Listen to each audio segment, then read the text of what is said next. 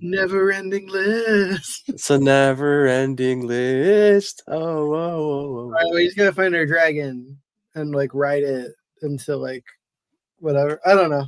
I don't even know what's going on. Well, guys, welcome back to the top 50, the top 250. Yeah. It's the finale. The top 25. The top 25 today. And how do you feel about it? I'm pretty excited. Even as I was collecting these, I was like, wow, there's a lot of box sets in this one. Really? So you're actually gonna like present like 50 films? If you're combining, or just movies from box sets, I guess. So I mean, like I am combining several, so it's interesting. I don't know that it's fully on 50. Actually, it probably is because of one of them. Well, one of them is an 8-film series, and that will probably tell you what it is. But so yeah, I mean, that one probably makes up for any of the ones that are just one. So that's fair. That's fair. Yeah, I can honestly say I really love my top 10. Yeah. I don't know if it's changed much, but we'll find out. Mine changed a bit, but it was mostly like I knocked some down where I was like, I like this film, but I don't love it the same way I used to. Like it's still like top tier, but it's not top 10 anymore. And then I moved some up. Yeah, I think that was the beauty of this list, is like just to see our growth and where we're at in life too, and just we've seen more films since the last time we did this. Oh yeah, a lot more. All right, Tom. So I'll let you start. Okay. I started last episode. Cool. Our final 25. I know. And then we'll do an after show. It'll be great. Guys, we're getting an after show. You heard it first from Tom. Yeah. An after show. Okay, so this one actually moved up. Originally I had it at 75, and then at the last minute I moved it up to 25. So this is the Dark Knight trilogy. Christopher Nolan's trilogy is top notch. Christian Bale leads an ensemble cast as he battles crime in Gotham City as the Batman. Batman Begins brings drama to Batman's origin. Heath Ledger's performance as the Joker elevates The Dark Knight to an action superhero classic. The Dark Knight Rises is a flawed finale, but still a well-done film. But yeah. So that was the first of the box sets. Yeah. Number 24 is The Fog, 1980. Pirate ghosts are attacking Antonio Bay on the anniversary of their murders. The modern citizens do their best to help each other survive and uncover the conspiracy at the founding of their town. John Carpenter directs an ensemble cast. Yeah, I just love how the ghosts look. It is. It's awesome. Number 23 is that 8-film series I mentioned, the Harry Potter series. Daniel Radcliffe stars as Harry Potter, a boy wizard sent to wizard school who has to fight Wizard Hitler, Lord Voldemort, played by Ralph Fiennes. A fixture of my childhood, this truly is a wonderful series filled with delightful characters, most played to perfection. It's unfortunate the stance against trans people that the series creator has taken. Ironically, I don't remember where I got this online, but somebody pointed out that the series essentially teaches children to rebel against fascism and hatred. And so J.K. Rowling essentially gave her followers the tools needed to rebel against her when she revealed her own prejudices. How do you feel about her doing the remake TV show now? On an artistic level, I don't think you should do another live action series. I think you should just do it animated because I think you can get the tone. I think the main reason to redo it is to be closer to the book. And the only way you're going to do that is if you're doing it as a cartoon, because there's a certain like cartoony sort of humor to some of the stuff. Like in the final battle, McGonagall brings the desks to life and they start attacking people. You can't do that live action. That's going to look just stupid. But if you did it in a cartoon, it would work. So I think there's a lot of stuff like that. So if they're going to do it, I haven't really looked into it because I I honestly don't want to get excited and like Yeah. support her again. But if they're going to do it animated. If you're not going to do it animated, I don't really see a point. I don't think you're going to get lucky again. They got really lucky that the kids grew into their characters, and did a really good job. That's true. They only had one actor die. I mean, like, yeah. Sorry, go on. Yeah, because Richard Harris, right? Yeah, Richard Harris. But I mean, like, Maggie Smith could have died. You know, like anybody could have died on that, like in that movie, and then you would have to recast them. And they got so lucky with their cast. So there's a thing too, like, you know, Boyhood is not. It starts out great, but then like the kid grows up and he's not that great of an actor. Yeah, that could have happened too. Exactly. Yeah, we got so lucky that the three of them got better as actors as they got older. Because it definitely could have gone the other way. So I mean, I just feel like there's so many risks involved with making another live action series that I wouldn't do it. I would do animated. It's much easier. You're going to be able to be closer to the book. And it justifies itself by being in a different format than the previous ones. That being said, any of this is going to benefit J.K. Rowling, who's already a billionaire, who is going after trans people. So, like, you know, pick if you want to consume it, I guess. Yeah. I don't know how. I probably am not going to watch it. You know, like. I mean, you know the story. I mean, it's already been done, and it's been done relatively well, right? The movies aren't terrible. Oh yeah. No, they did a good job. I mean, I have my critiques, which basically boil down to they didn't present some stuff in there that I think is important, or they added stuff that doesn't make any sense to her world. And leaves active plot holes. Yeah. But other than that, like they did a really good job, everything considered, especially since the series was still going when they were making it. You know, like usually you want to wait until the series is over so you know what's important. So they have stuff like, oh yeah, the mirror that Sirius gave Harry in the 5th book that's not in the movie just shows up with no explanation in the 7th movie. Well, great choice. Great slot for Harry Potter. Yeah. And then my number 22 is part of a box set. Wow, it's a big box. Yeah, it's the Hitchcock one. It's my last Hitchcock, Psycho, Alfred Hitchcock, 1960. I always forget there's the remake.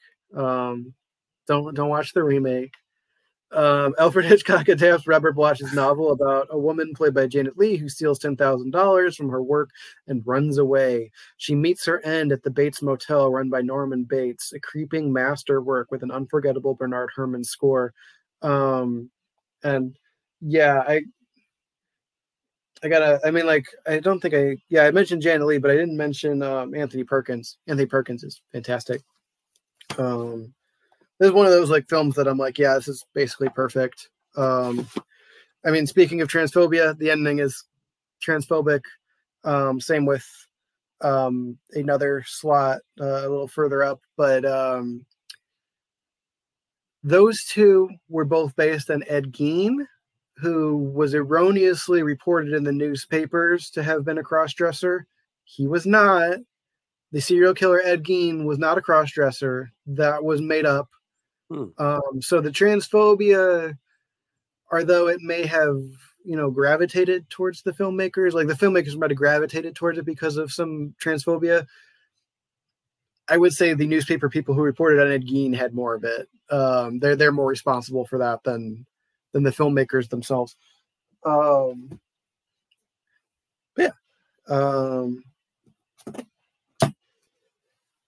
Number 21 is a twofer.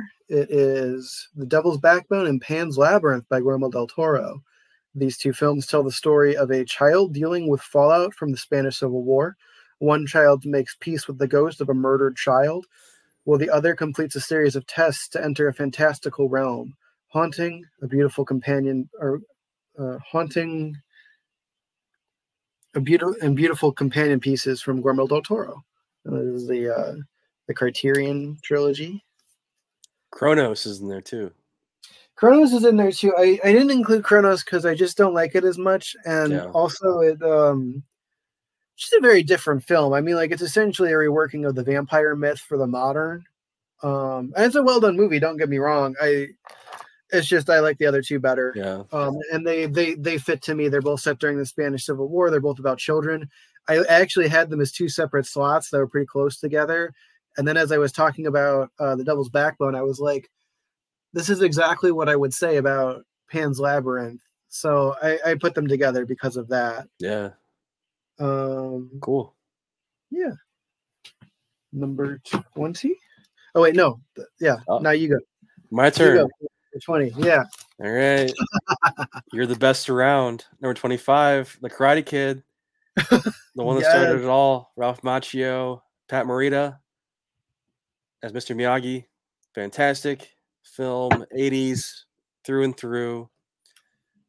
And yeah, I love it. One of the movies that I always watched when I was a kid, and I am frequently called Daniel-san. I am. People over the years, people have started calling me Daniel-san. Should I start calling you Daniel-san? No. That's not necessary. Number 24 is one you covered last week, Inglourious Basterds. Nice. The beginning of the alternate history of Quentin Tarantino. Fantastic film. Really elevated his filmmaking after the Kill Bills, Inglourious Basterds. It's just so much depth into it, and Christoph Waltz. This is the one that really made him a star. Just amazing performance in here. Not likable at all, but you can't stop watching him. Mm-hmm. Brad Pitt is great as well. And I read recently that Adam Sandler was supposed to play the Bear Jew instead of Eli Roth, which would have been a different vibe. That would have been real different. So I'm kind of glad it was Eli Roth. Interesting, yeah. It's an interesting casting. I mean, he has Mike Myers in the movie to do the briefing. He does, yeah. I always forget about that. Which is it is kind of weird when he shows up, but I'm like, oh, okay, cool. He's in makeup though, so it's Yeah, it's fine. I didn't even recognize Mike Myers in Bohemian Rhapsody. Yeah, I recognize his voice, but yeah he's in. Well, now I recognize him, but like when I saw the movie initially and I didn't know it was him, I didn't know. Yeah. 23, Braveheart. Again, fantastic, epic film. Save $10. It looks like on my. I'm sure that's expired. But Braveheart. I get rid of all the stickers. Epic. Yeah, I don't know if I can. No, yeah. If you leave it, then it's stuck on there. It's valid till June 2010, so it's over 13 years ago. But Mel Gibson just directs the heck out of this movie. It's uplifting. It's on location, beautiful Scotland. Just an epic film that I grew up with and was one of the early movies that I saw at home. I was allowed to watch. That was R-rated. It was one of the movies that I was allowed to watch at home. So the ending still kind of chokes me up. It's just the whole freedom thing, and yeah, epic, man. And just Mel Gibson is just a master filmmaker. Mm-hmm. All right, number 22, one of my favorite films Tom Hanks has ever done. Castaway. Robert Zemeckis directs Tom Hanks in this one. This survivor film. Just a beautiful film, and Tom Hanks gained a lot of weight, lost a lot of weight for this role. Helen Hunt's also in here, as well as the girl that he was going to propose to before he got in the plane crash. The plane crash scene is pretty intense for its time, and It's kind of a soulful experience, really. Number 21, Blade Runner, the final cut. A master house in abstract sci-fi. It's almost like a dream, um, based off the Philip K. Dick novel. Rutger Hauer is amazing in here as the antagonist to Blade Harrison Ford's Deckard. Visually stunning. A movie that caught on later and finally got its due with the final cut in 2014. So just a wonderful experience. And Rutger Hauer's ending monologue is like, in time, my tears will fall away like tears in rain. So it's just kind of Vangelis soundtrack is brilliant. Just a great film. Yeah. All right, back to you, Tom. Okay. My number 20 is Moulin Rouge 2001. Baz Luhrmann brings us back in time to the Paris Club where hey sister, go sister, better let your soul, sister. It took me forever to figure out what I wrote there. Christian Ewan McGregor, a Bohemian writer, falls for Satine, Nicole Kidman, who is meant to be the property of the Duke, who plans to convert the Moulin Rouge into a theater. Luhrmann goes crazy with this one, and the jukebox musical songs are fire. I love it. I can't believe I looked at Ewan McGregor can really sing too. I mean, he really can. Yeah, he's really good in that. But yeah, I was looking at Christian on my sheet and I was like, what the hell is that? Krista. And then I was like, oh, there's a little N there that you barely see. My own damn writing. Okay. Number 19 is Silence of the Lambs. Clarice Starling, Jodie Foster as an FBI trainee sent to interview Hannibal Lecter, Anthony Hopkins, a cannibal serial killer in maximum security custody, about another serial killer still at large. Jonathan Demme adapts the Thomas Harris novel to the screen to perfection. This film is electrifying. The other transphobic movie here, because the Buffalo Bill Killer is also based on Ed Gein. They do explain in the novel that he just hates himself and has no true identity. And so he's not actually trans. He just has tried to be a bunch of different things. And this is his current weird obsession that has led him to violence. And this is, I mean, like they do go to pains, at least in the novel, to clarify that. And they do say that in the movie, but I know that a lot of people probably will come out of this and be like, no, he's just trans. And so, yeah, I mean, it is kind of dangerous ground, like, but it's also one of the best movies ever made. So, like, it's on here. Yeah. And I watched the new trailer for True Detective season 4, and Jodie Foster's in that. She's the lead. Oh, and nice. I couldn't help but think of Silence of the Lambs. Yeah. I really wish she would have come back for Hannibal. I understand why she didn't, because the ending is obviously pretty controversial. But I think it would have hit harder if it had been Jodie Foster playing the character as opposed to literally anybody else. I mean, like, Julianne Moore did good.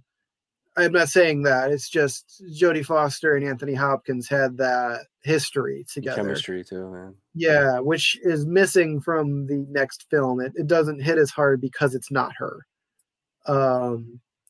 But, that being said, it's been over 20 years at this point, so can't lament. Right. Yeah. Number 18 is the Indiana Jones trilogy. Raiders of the Lost Ark, Temple of Doom, and The Last Crusade are magnificent adventures starring Harrison Ford, written by George Lucas, based on serials of his childhood, directed by Steven Spielberg. It's a very fun movie. Number 17 is Mad Max Fury Road. George Miller returns to the franchise he created and makes far and away its best entry, a high-octane thrill ride, finds Furiosa, Charlize Theron, escaping her oppressive patriarchal dictatorship with her leader's wives, and Max, Tom Hardy, in tow. Essentially a movie-long car chase, and just breathtakingly insane. One of the best theatrical experiences, too. Oh my god, yeah. Like, I mean, the movie's great on home video, don't get me wrong, but it's just far and away better in the theater. There's only a handful of movies where I'm like, if you can see it in the theater, you definitely should, because it's like way better. I mean, like, I think there's actually a lot of movies like that, but like that one has probably the highest theater to home video threshold for me. Whenever it comes around in theaters, any of these, like the repertory screenings here, I'm like, I'm going to go. Just because it's such a big difference, home video versus theater. Yeah. Particularly the sound design for me. Yeah, exactly. Because, like, I mean, like, I think Pulp Fiction's a better movie in theaters. It is. Yeah. I remember we went. Yeah. And, we saw it at the New Beverly together. We'd both seen the film before. But this time was like, wow, that was a masterpiece. Oh yeah, because like there's moments on home, like watching it at home, where I feel it drags, and then when you're in the theater, I don't feel that way. So I feel like there's a lot of movies that are like that, but like there is. Mad Max Fury Road is like boom, boom, boom, boom, boom. It's never ending. It doesn't let up. Yeah. So yeah, I actually got to see that and the Road Warrior at the New Beverly. That was really fun. Wow. Yeah. That was the last day of my internship before I started at my current job. I went to the New Beverly and watched those. It was great. So my number 16 is The Green Knight. Wow. David Lowery. Yeah, I love this one. Wow. David Lowery takes the medieval epic poem as a basis to look at horror, bravery, and expectations with the character of Sir Gawain, Dave Patel. When the tree-like Green Knight visits Camelot on Christmas, Gawain answers his challenge and must journey to the Green Chapel to let the Green Knight behead him. Surreal and fantastic.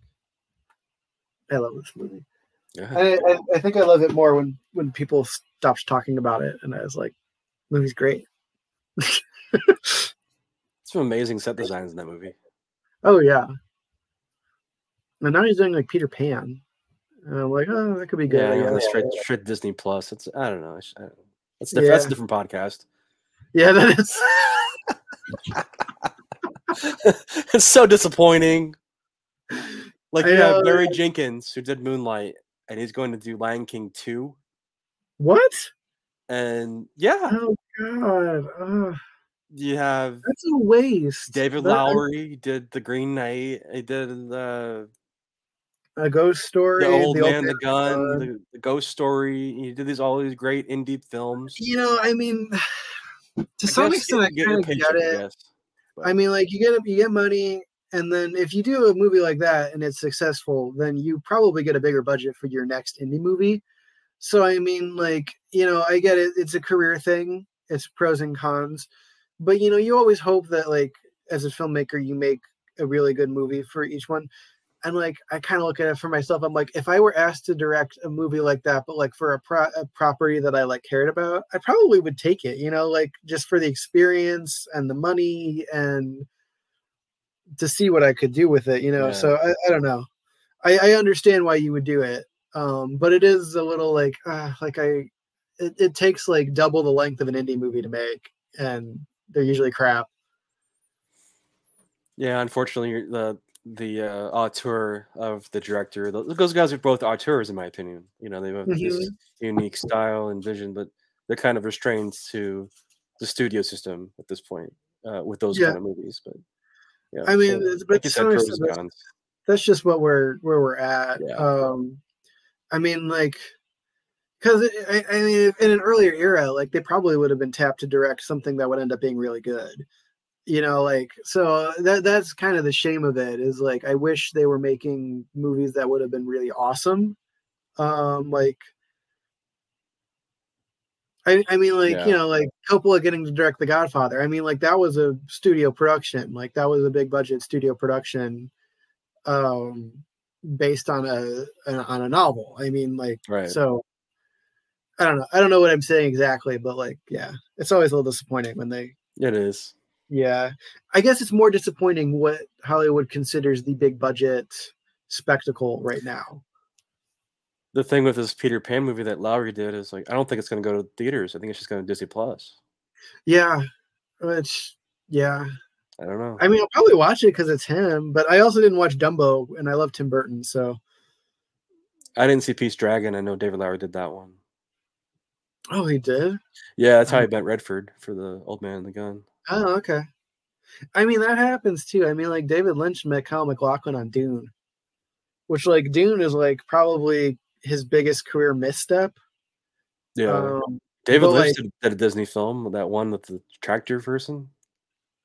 Like that was actually good though. it's good, but it's just so random for him. Like I know it's such a weird one because you're like, I mean, like usually David Lynch makes surreal ass horror movies. I mean, like that's his brand, and then like, he just makes this movie about a guy who goes cross country on a tractor. I don't know that I'll ever watch it again, but I'm really in a glad I weird watched way, it that one sound time. when you say it like that, when a guy that goes cross country on a tractor, that sounds like David Lynch, kind of quirky, like in a weird way. Like it does kind of make sense. Yeah, I do understand why he did it. It's kind of like it does sound like something he would do. That sounds like me.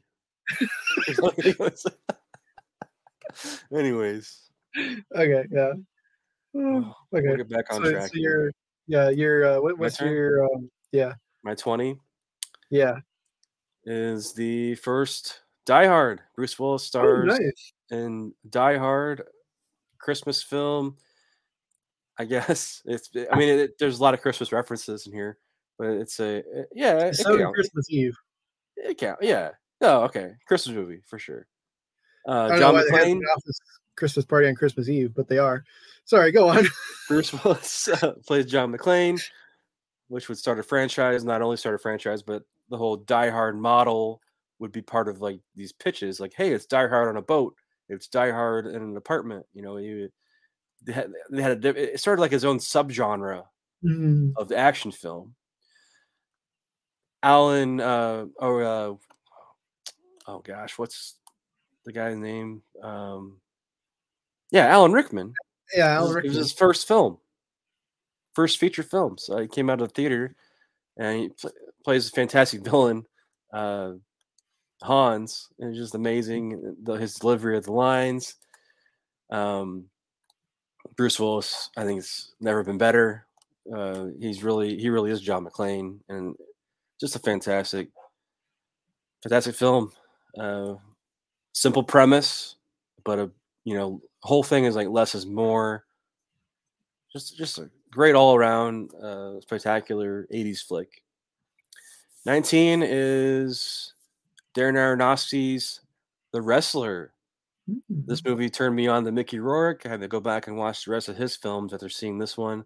In this powerhouse film, he plays Randy Ram Robinson, who's a down and out wrestler who has a terrible relationship with his daughter, abuses himself by going to strip club and drinking and still wrestling in these private, smaller venues, and ends up having a heart attack and becomes friends with one of the strippers named Marissa Tomei, and even she turns on him at some point, and he just dives back into wrestling even though he's told not to because of the heart attack. And it's just a deep, dark character study that Aronofsky likes to do. It seemed like these days he brings these actors out of like these dark places. Like Mickey Rourke wasn't doing anything, did like maybe Sin City at the time, and he brought him out of the darkness and did The Wrestler.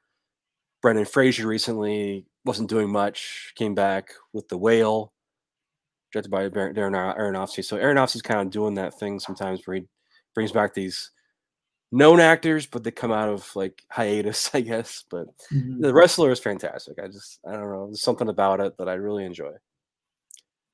All right, 18 is Clint Eastwood's final Western, directed Unforgiven. fantastic film here, starring Clint Eastwood, Gene Hackman, Morgan Freeman, Richard Harris as well shows up.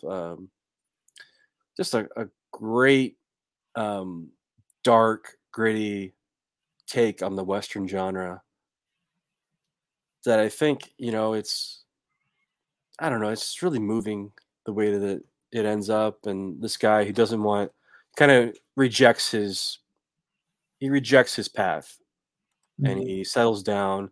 Then he's brought out of hiding, and the search is on, and he recruits his old partner Morgan Freeman, and they go into town, and Gene Hackman owns the town, no guns allowed, and Gene Hackman is just fantastic in this movie. So funny, and just an evil villain, man. Miss Gene Hackman, he's so good. But yeah, just a great movie. Of course. Number 17 is As Good as It Gets. This film shouldn't work, but it does work, and I think that's basically mostly due to the writing and Jack Nicholson, Helen Hunt, and Greg Kinnear's performances here. Nicholson plays a grumpy author who basically hates the world and hates anybody that bothers him. He's isolated himself into his apartment until one day, Greg Kinnear is an art dealer. He's an artist, and he is mugged by some thugs, and Nicholson's Melvin Udall has to take in his dog, which changes his life, sets his course on this different path. And he starts out as this really unlikable guy who ends up redeeming himself later in the film. And it shouldn't work, but it does work. And the writing and direction by James L. Brooks is fantastic. Helen Hunt as well is great. And she won Best Actress, and Nicholson won Best Actor. It's like one of the rare times that the two leads took home the gold. All right. And 16, horror classic from John Carpenter, the remake of The Thing. This movie is just so crazy. The practical effects really get me every time. The cast is amazing. Survival epic in the snow. The way that it's lit, the suspense, the pacing, it's all there. Just, I love it. One of the early I think it was my intro to John Carpenter, really. So then I started watching his movies after that. So. Oh yeah. All right. Back to you. All right. My number 15 is Frankenstein 1931 and Bride of Frankenstein. James Whale adapts the Mary Shelley novel, the most iconic version of the monster played by Boris Karloff. The first film mostly plays it straight. The second one is delightfully campy. Together they create a magnificent Hollywood Golden Age epic. Yeah, these are fun. Yeah, Boris Karloff, man, just excellent casting. Oh yeah, I mean, and he was essentially unknown. He has like a bit part before that, but first essentially leading role. I can't even imagine. Like, they wanted Bela Lugosi. I can't even imagine Bela Lugosi, like what he would have done with it. I'm glad Karloff got it. Although I will say, I think Bela Lugosi is a really talented actor, and I would have liked to have seen them like give him more varied roles than he got. But yeah, whatever. Yeah, typecast. Yeah, I mean, they're all dead. Like, what does it matter? Number 14 is Jurassic Park. Steven Spielberg adapts Michael Crichton's novel to the screen with stunning grandeur. A group of paleontologists, a mathematician, and a lawyer are invited to tour an in-progress theme park of dinosaurs. Incredible and well done. Just really good movie. Number 13. The Shining, 1980. Stanley Kubrick brings Stephen King's third novel to the screen. Jack Nicholson, Shelley Duvall, and their son are caretakers at the isolated Overlook Hotel as it shuts down for the winter. Jack is driven mad by the hotel's ghosts and his own alcoholism. Yeah. I'm surprised you didn't group it with Dr. Sleep. I did consider it, but I was like, I like The Shining a lot better than I like Dr. Sleep. I think Dr. Sleep's a good movie. Don't get me wrong, but like, The Shining is just a lot better. I mean, like it's and it just comes down to the story essentially. Like, I mean, like I feel like the Shining story is really iconic and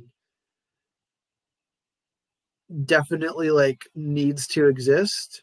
And Doctor Sleep is a good story, and I'm glad it exists, but it doesn't have the same urgency that The Shining had. And probably part of that is just he was actually an alcoholic when he was writing it, and was worried about what that was going to do to his family. So I mean, like, it's urgent because like he needs to self-reflect real quick. But yeah. Okay. Great pick. Yeah. So then my number 12 is the Star Wars original trilogy, the theatrical cuts. So nice. Star Wars, Empire Strikes Back, and Return of the Jedi. A New Hope, The Empire Strikes Back, Return of the Jedi find Luke, Mark Hamill, Leia, Carrie Fisher, and Han Harrison Ford in conflict with Darth Vader, the apprentice of the Galactic Emperor. A near perfect trilogy and incredibly iconic. Like you pointed out, I think there's some writing issues with Return of the Jedi. They probably, like, I think it could have been slightly better. That being said, it does complete the arcs with Vader and Luke very well. And that's the heart of the franchise, really. I mean, like, or at least that's where it becomes the heart of the franchise. So since they wrapped it up, like, well, I include it with the other three. Like, I think that they did a really good job making these three. It's a good trilogy. It really is. I mean, and like, it's really fun watching them all on the same night. Like, sometimes May the 4th, we're just gonna sit down and watch the original trilogy. You can't do that with any of the other ones. They're all like way longer. And I do enjoy watching like the prequels, and I like the first two sequel movies and whatnot. But like, these ones are just on a different level. It's like a tight 2 hours each, right? Yeah, exactly. Like, they're perfectly paced.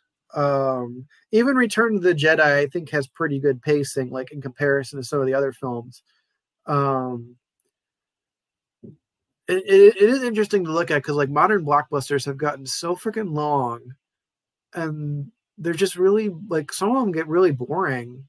I was listening to like I think it was Joe Dante's podcast. They had that Trailers from Hell or something, the movies that made us or something like that. But he was mentioning that, you know, back in the day, everything shot on film, so you couldn't waste film. Now you can shoot on digital, and you don't have to cut everything. You can actually keep a lot of your footage if it's just shot on digital. And that's true. He thinks that's probably why things aren't always under 2 hours, you know, for big blockbusters. And then it seems like the big trend is 2.5, 3 hours now for these larger movies.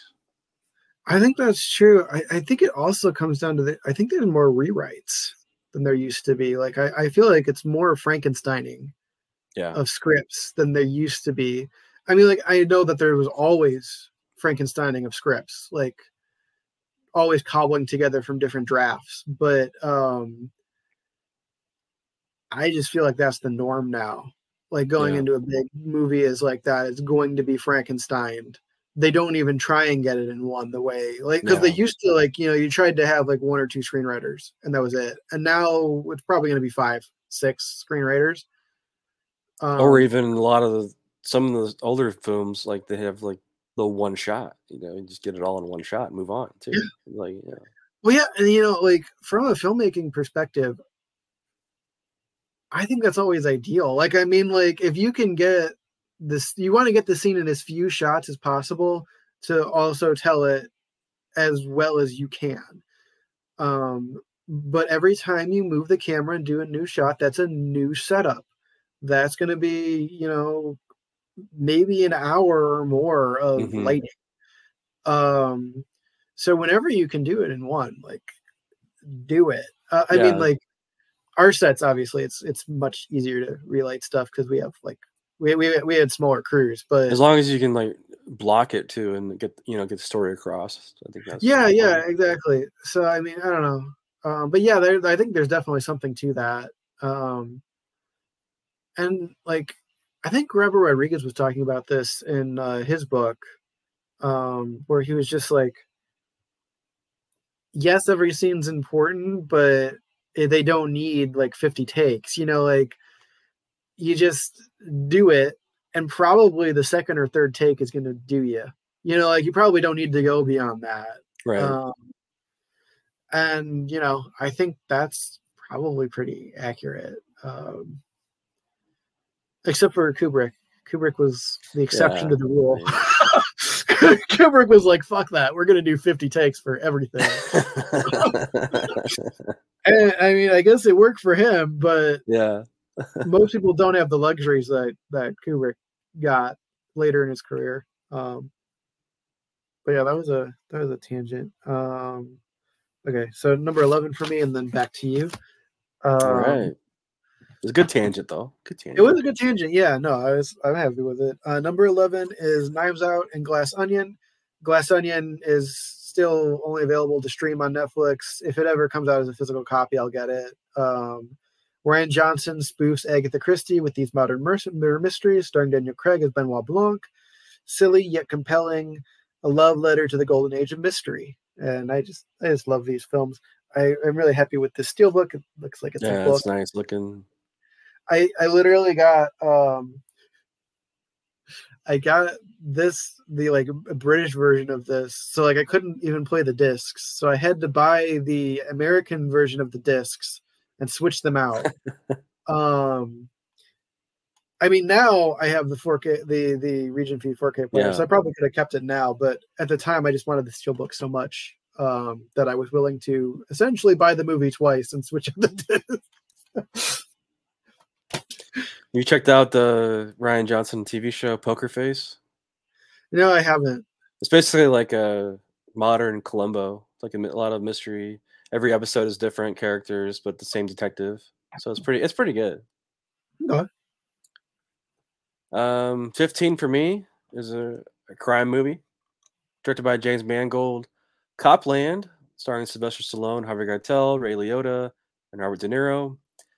Basically, a big crime has happened in which is exposed in a little town that all the New York cops live, and they think that they're basically not subject to anything. They can get away with anything they want. They live in the town, and the sheriff of that town happens to be played by Sylvester Stallone, who has always wanted to be part of the New York force, but couldn't because of a disability.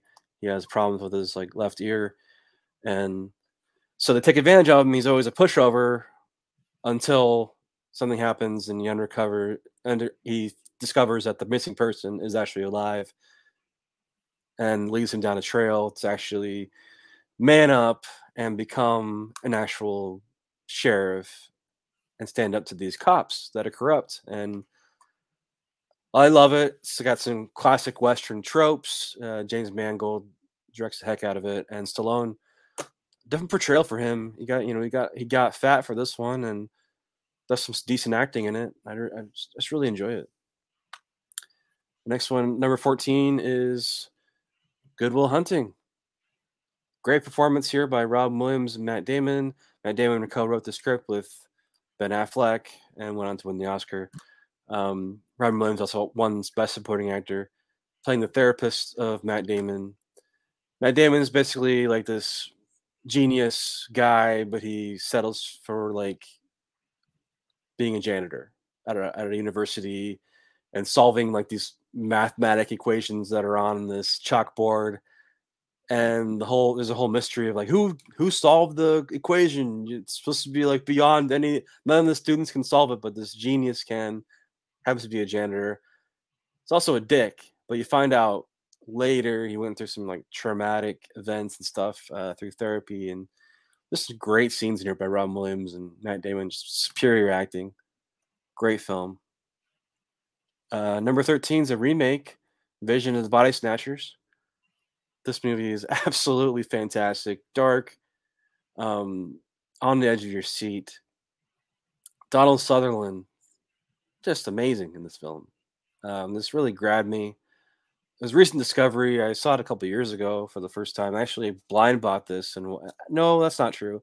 I watched it on like one of Tubi or something, and I was like, okay, I had to buy this. But the 4K just blew my mind. It's just the picture quality, the restoration is amazing.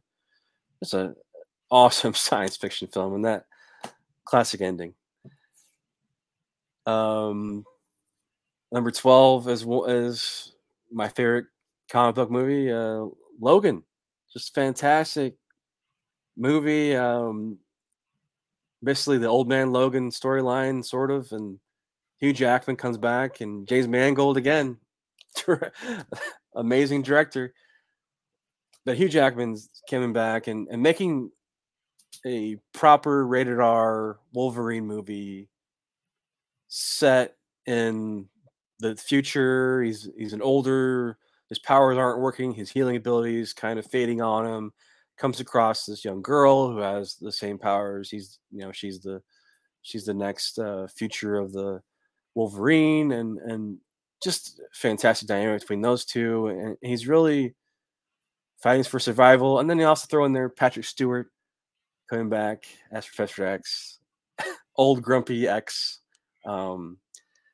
Just an amazing film. It's great, and it comes with like the noir version. I'm not too big a fan of it, but no, yeah, I prefer the color one better. But yeah, the color one's way better. Logan's great though.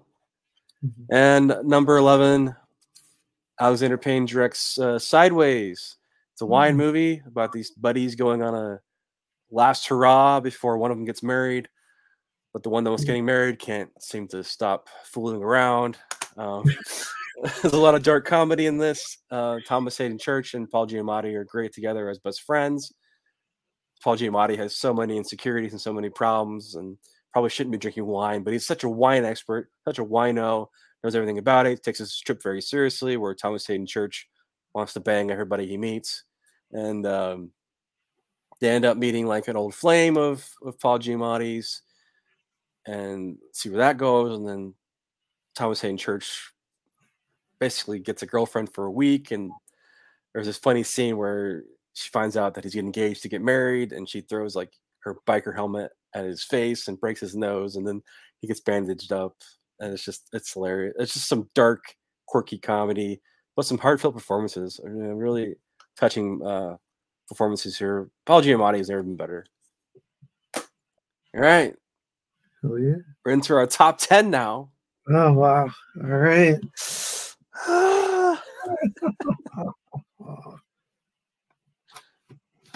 It'll be good. Okay. My number 10 is Trick or Treat, 2007, a Halloween anthology film from director Michael Dougherty. I love Little Sam, the Halloween demon who kills someone with a half-eaten sucker, and each of the stories enchant me every time, delightfully dark and playful like the holiday itself. Number 9 is The Black Cauldron. Wow. Disney's disowned stepchild is a fantasy adventure about a group of misfits who have to save an oracular pig from the evil Horned King, who wants to use the pig to find the Black Cauldron, an ancient artifact that will allow him to create an undead army. Surprisingly dark for an animated Disney film, this was my shit as a kid.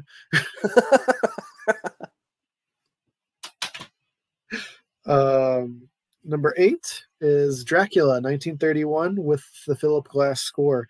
Bela Lugosi stars as Dracula in Todd Browning's adaptation of the stage play by Bram Stoker. Bela is perfect, sensual, and creepy. Philip's Glass score is necessary for me as the original film has none. They thought audiences wouldn't accept a non-diegetic score. That being said, if you want to listen to the score, it is considered a special feature on here. You have to go into the special features and turn it on. But yeah, it's like dead silent for some really important moments. Like Dracula versus Van Helsing is dead silent in the original cut of the movie, and so it's like, I mean, I know some people probably prefer it, but for me, the Philip Glass score, like, it makes the film epic in a way that without it, it is kind of slow. So yeah, but I love this one. It's good to know. Yeah. No, yeah, it's a good hack because like I know some cinephiles who were like, I don't really like the 1931 Dracula, and I always asked them, have you listened to it with the score? And they were like, no. And I was like, okay, well, go listen to it with the Philip Glass score because that it changes the movie. Like, Yeah. it makes it more hypnotic, and you kind of go through it. I definitely like whenever I haven't watched it in years without the score, but whenever I had in the past, I do remember kind of sitting there thinking like, let's get to stuff because It's there's like a you're lot missing of something. yeah, and there's a lot of times where like nobody's talking, so like it's just dead silent, like there's nothing happening, which is fine when you have a good score, but when you don't have a score, it's like okay, Yeah. Dracula's walking down the stairs.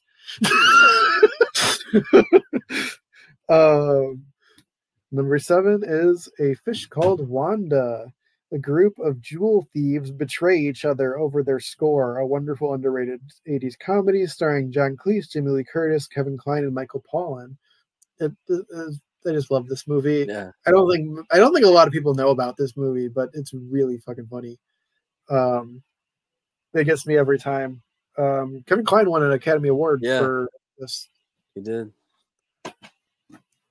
Okay. Yeah, it is kind of an underrated gem. Yeah, like I mean, I know you knew about it before we watched it together, but like, there's very few people that I know that know about the movie, and I didn't show it to them personally. Yeah. So there you go.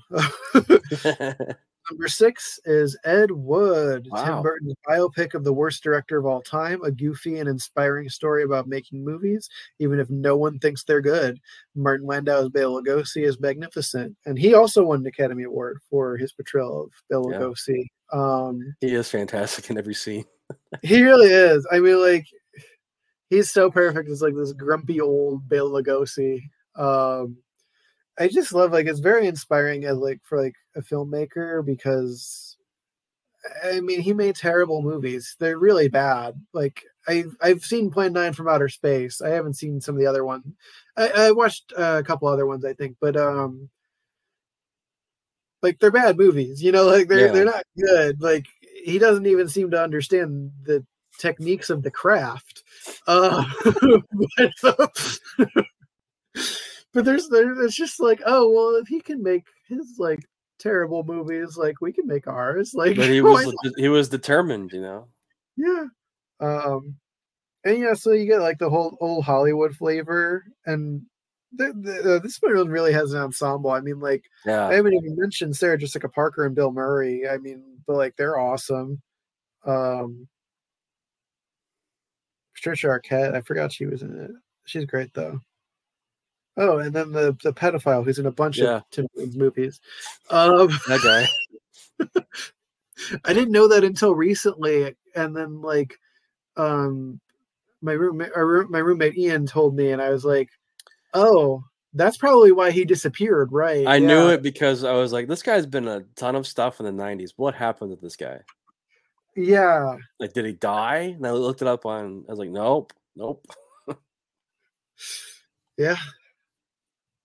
All right. Well, that's your number. All 10. right, heading into the top 10. My number 10 is Charlie Chaplin's City Lights. Ooh. Movie is fantastic, highly romantic. Mm-hmm. One of the final silent films that Chaplin did, and there's a little bit of sound in it, but it's just a classic romance. And yeah, he uses his tramp character, and it's just I don't know, it's amazing the way that you can tell stories visually, especially the way that it ends. It leaves you with a smile. Number 9, a little change in pace. Scarface, the remake from Brian De Palma. This movie grew on me over the years. I thought it was very long and boring when I first saw it, but whoa, this is a crime comedy. This is hilarious. This is over the top in the best way. Tour de force here by Brian De Palma. Amazing score, soundtrack. It's basically Grand Theft Auto, the movie. Because the game basically got major inspiration from Scarface. Oh, interesting. I didn't know that. Oh yeah, big time. Number 8 is Tarantino's Jackie Brown, his adaptation of the Elmore novel Rum Punch. Stars Pam Grier, and it's a tribute to blaxploitation films and just an amazing like crime heist film. Robert Forster steals every scene that he's in. I really went on a deep Robert Forster kick after watching this. I knew of him, but this movie sold me on him as like just a leading man. It's just like amazing chemistry between Greer and Forster. Throw in De Niro as a stoner playing off type, just amazing. And then Samuel Jackson is brilliant as Ordell. Bridget Fonda is great too as a surfer girl. Number 7, Michael Mann. He's back with it.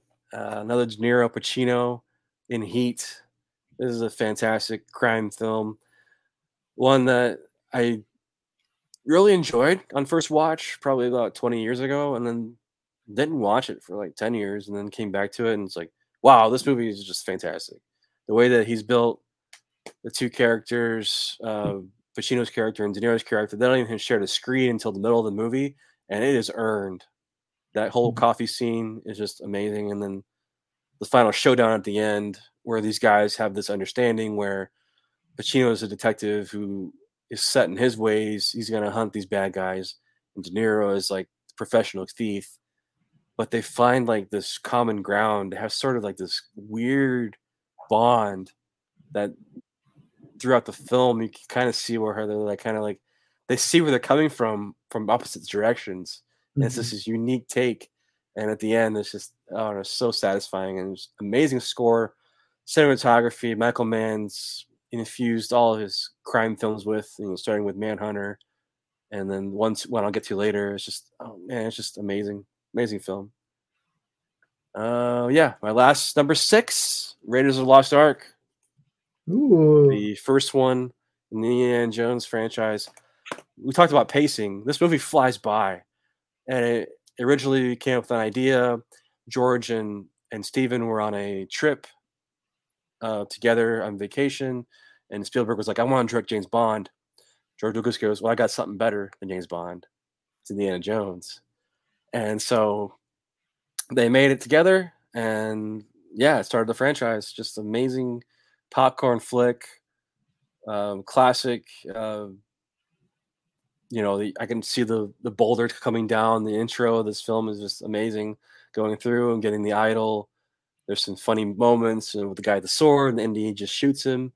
Harrison Ford this is probably his signature role. I know Han Solo's up there too, but Indiana Jones is the one that seems like he really enjoys doing.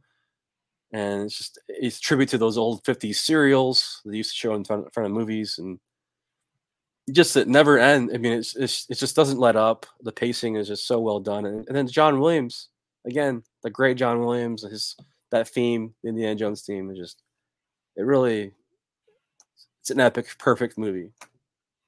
So that was my number 6. Hell yeah! All right, let's head into your top 5. Yep. Last. I have no idea what these are going to be. So. Well, I mean, I don't think I'll be surprised by some of them, but okay, my number 5 is Donnie Darko, the theatrical cut. Jake Gyllenhaal as Donnie, a troubled teen who escapes death from a plane engine that lands in his bedroom, thanks to the machinations of a man in a rabbit suit that appears in Donnie's visions. Bizarre and hallucinatory, a time capsule of teen angst, and excellently done film by Richard Kelly. The director's cut adds excerpts from Roberto Sparrow's time travel book that aren't necessary and changes all the songs from the theatrical cut, which were just perfect. So ultimately, the theatrical cut is better. Actually, the Arrow 4K of the theatrical cut, they did it at the wrong frame rate, some of it. So actually, like this version that I have, it's a little jittery, but they were going to replace the disc for me. So, I guess be aware of that if you happen to buy it, Yeah. make like definitely watch it right away and like see if it looks a little weird. I still have the Blu-ray Steelbook from Arrow. I probably would. I Just might keep not it. upgrade. Yeah, like Okay. unless like you're a mega fan like I am. I really wanted the booklet, honestly. Like I wanted to read all their Oh essays. wow, yeah. And it's a big booklet. Like Looks like it. they have a lot to say. I almost thought it was going to have like excerpts from Roberto Sparrow's time travel book in here, and they don't. It's all essays. Um, there's a lot. They have a lot to say. So I was really glad that I got it for the essays. And I'm very happy that they're going to replace the disc, because like if the frame rate issue had been with the director's cut, I never would have noticed. But Oh yeah, that was the big deal when that came out. Yeah. Did you just get yeah, that? yeah, I got it like Okay. a little bit ago. They said that the Deep Red, the 4K with the booklet was going out of print. So I was like, well, I'm gonna get that, and I'm just gonna get Donnie Darko because that one came out around the same time. So that one's probably Hmm. next. So yeah, but so I'm happy to get this. Awesome. Yeah. Yeah. Uh, yeah. So that was number 5. Number 4 is Scream 1996. In the days leading up to the anniversary of her mother's murder, Sidney Prescott. Yeah. Oh, okay. Sidney Prescott, Nip Campbell, and her classmates are stalked by a masked killer.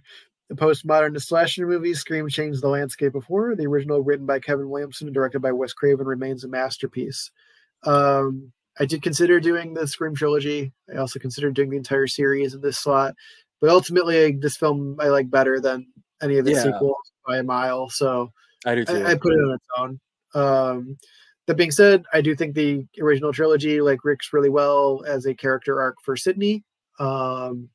I think the ones after that are still really fun, but this one is just the best. Yeah. It's really good. I love that movie. Number 3 might be a bit of a surprise. Number 3 is Yellow Submarine, the Beatles movie. No, it's not a surprise because it's totally you. Yeah, that's true.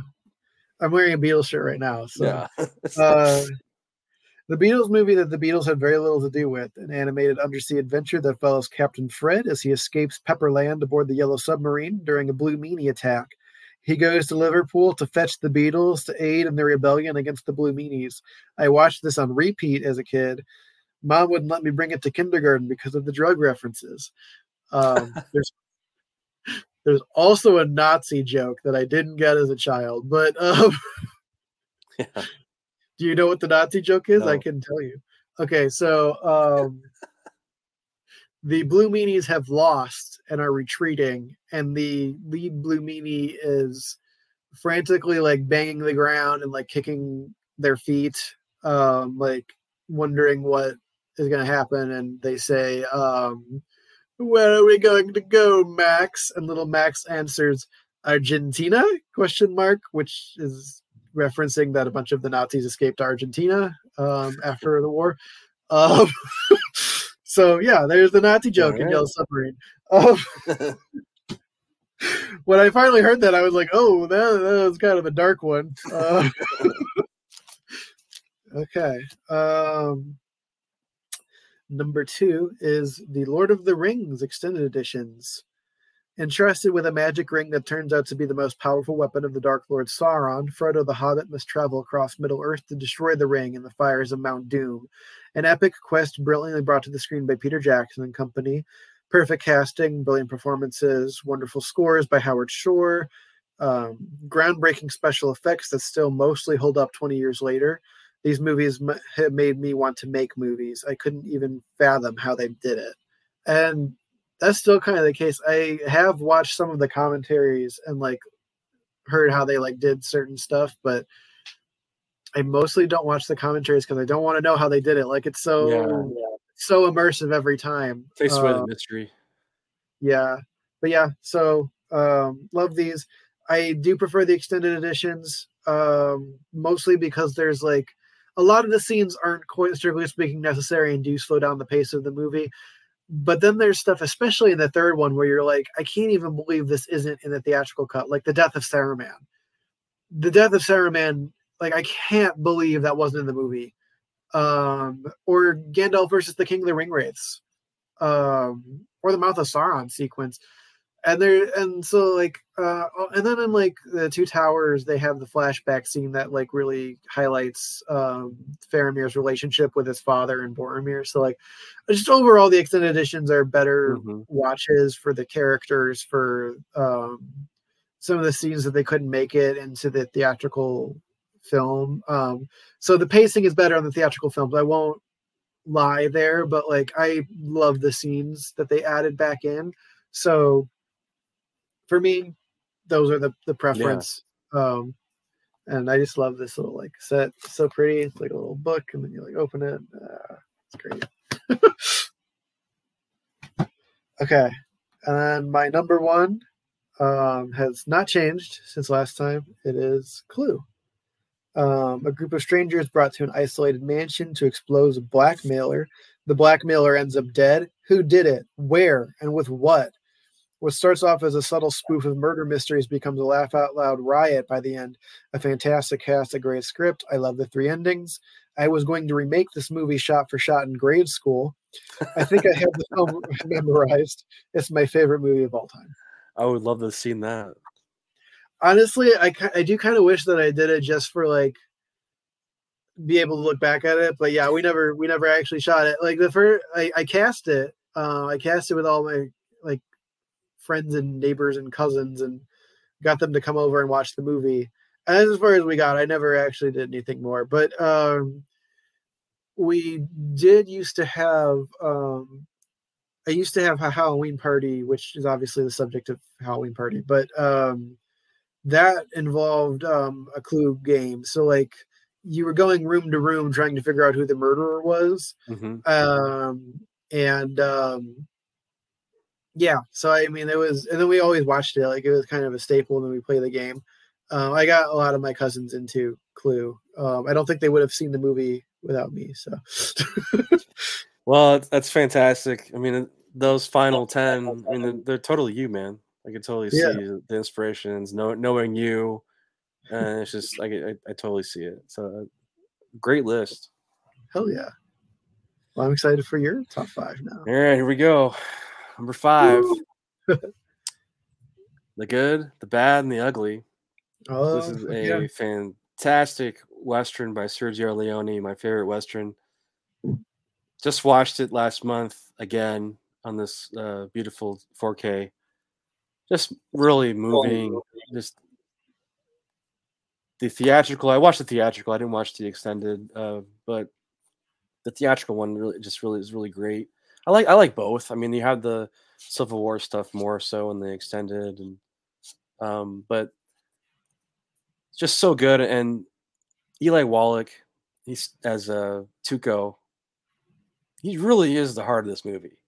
As much as Clint Eastwood's Man with No Name is great, and Van Cleef as the bad guy, it's really Tuco. He's so outrageous and so fun, and keeps the whole plot moving, and with his weird decisions and the different scenarios that he gets tied in with, and then it becomes like a buddy film at one point with him and Clint Eastwood in the desert, and then they cross each other again, and then the fantastic showdown at the end is a master in editing and pacing and film score. It's really everything that cinema is that last 20 minutes with the showdown, with the music, Marconi's music score, the cuts between the eyes, and that's just fantastic. Love it. Number 4 was my first rated R movie in theaters. My dad took me out of middle school to go see this one, Gladiator. Fantastic film. I mean, as soon as I left the theater, I wanted to be Maximus. I even like cut my hair like him and talk to myself in the mirror. I'm Maximus Decimus Meridius, father to, but I'm not. I wasn't a father. I was like 13 years old. I'm still not a father, but it's just amazing film by Ridley Scott. Joaquin Phoenix, hated this character so much, but what performance, man. He's just Mhm. all in. And Oliver Reed, man, just his last movie, and he died on the set or during production. Not on, I don't think it was on the set, but during production. As Proximo is just power, strength and honor, shadow and dust, and just fantastic score again. Just an overall great movie. Not historically accurate at all, but I love it. Yeah. Yeah, it's entertaining. Yeah. Number 3 is Michael Mann's Thief, starring James Caan as a thief. Fantastic score here by Tangerine Dream. You can see a recurring theme with me is it's got to have a great score. But beautiful cinematography, gritty Chicago shot. Robert Prosky, his first film, he plays the gangster, the old guy gangster. Just amazing portrayal. James Caan ends up striking a deal with him, and he's double crossed, and leads to this fantastic. Basically, I'm gonna take everybody down. Ending. Love it. Love this nice little revenge tale, and I love that the use of like practical with like the break-ins and stuff. It all seemed like it was like well researched as far as like the Mhm. actual like diamond thieving and all the different tactics that this group of criminals have. It seemed like it was very well researched, and Michael Mann is really good with details. It's just a great movie. Our next one is basically a film course for me. Number 2 is Quentin Tarantino's Once Upon a Time in Hollywood. This movie made me want to go back and watch it again and again and again and again. Wasn't sure what to expect going into it because there's a lot of hype over like the whole Charles Manson thing. And Manson's only in it for one scene, but he's in it through the whole movie. Like you feel his presence Mhm. and that whole the history behind it and what happened to Sharon Tate and the Manson murders and all that. You feel that weight when you watch it, especially if you know the history behind it. I wasn't fully aware of that, and I still felt it. But I went back and like researched and all. I was like, oh man, this is crazy. Um, but yeah, with Tarantino here, he's really combined every movie that he's made up to this point into one film and added like this more mature, yet I say like well-rounded class type of filmmaking with the pacing, the restraint, and the attention to detail. I mean, they shut down like Hollywood Boulevard and transformed it back into Mhm. the 60s. It's unheard of. And it works. And we're following these fictional characters. Rick Dalton's not a real actor, but he's Mhm. very real to me now. Like I, he's DiCaprio plays him so well, and then like his buddy Cliff Booth, the stuntman, who may or may not have killed his wife. He totally killed his wife. I read the book. Um, there's a whole chapter on how he did it. So, but if they had done that in the movie, it would have been so grotesque, and I don't know, just would have been.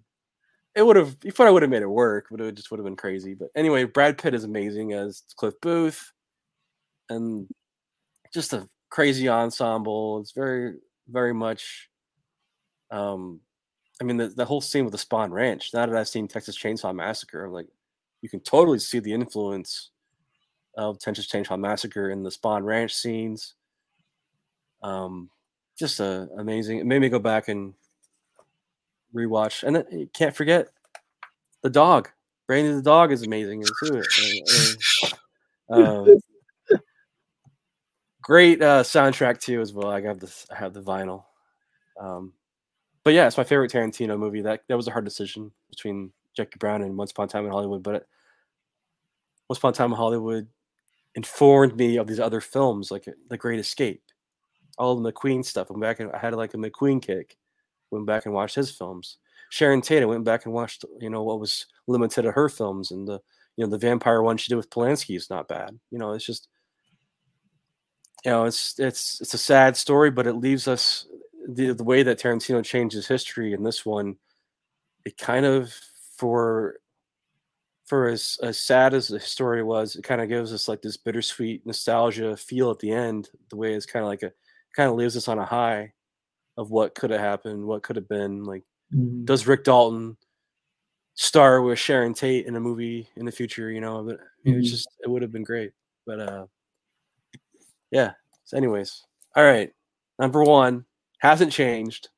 It's still very much inspiration of why I wanted to be a filmmaker.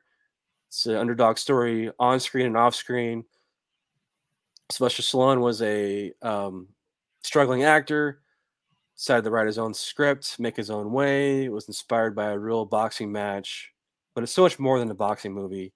And that is talking about Rocky, the very first movie.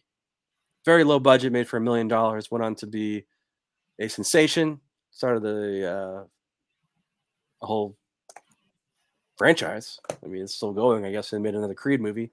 Mhm. But it's just so impactful and so inspirational, and like pursuing your dreams, living it out, and making your own way. And like he could have sold out. He could have sold the script for like 300,000. He said no, I want to be in it because nobody wanted to cast him in it because he talked weird and it just didn't. He just didn't think it was going to work, but it totally worked. He bet on himself, and it paid off. And that story to me is just so inspirational, and I've kind of carried that with me. Like whenever I feel down, I'm like I put Rocky in. I'm like, oh yeah, amazing, amazing film. Burgess Meredith plays Mickey, the trainer. Burt Young plays Rocky's friend, sort of. Paulie's kind of a scumbag, but introduces him to his wife, Adrian, played by Talia Shire. She's fantastic in the film, and it just works. And Bill Conti, again, great soundtrack, great score. Mhm. Fantastic film. It was one of the films that, 70s was littered with many movies that had like these downers, down endings, depressing endings, or sad endings. And Rocky, we have a lot of happy endings now, but Rocky stood out because of the happy ending. He didn't win the fight, but he still went out and did what he accomplished, went the distance, and Mhm. it's a love story. So that's my list. Yeah. That's our list. Yeah. What a journey, man. 10 Oh yeah. episodes.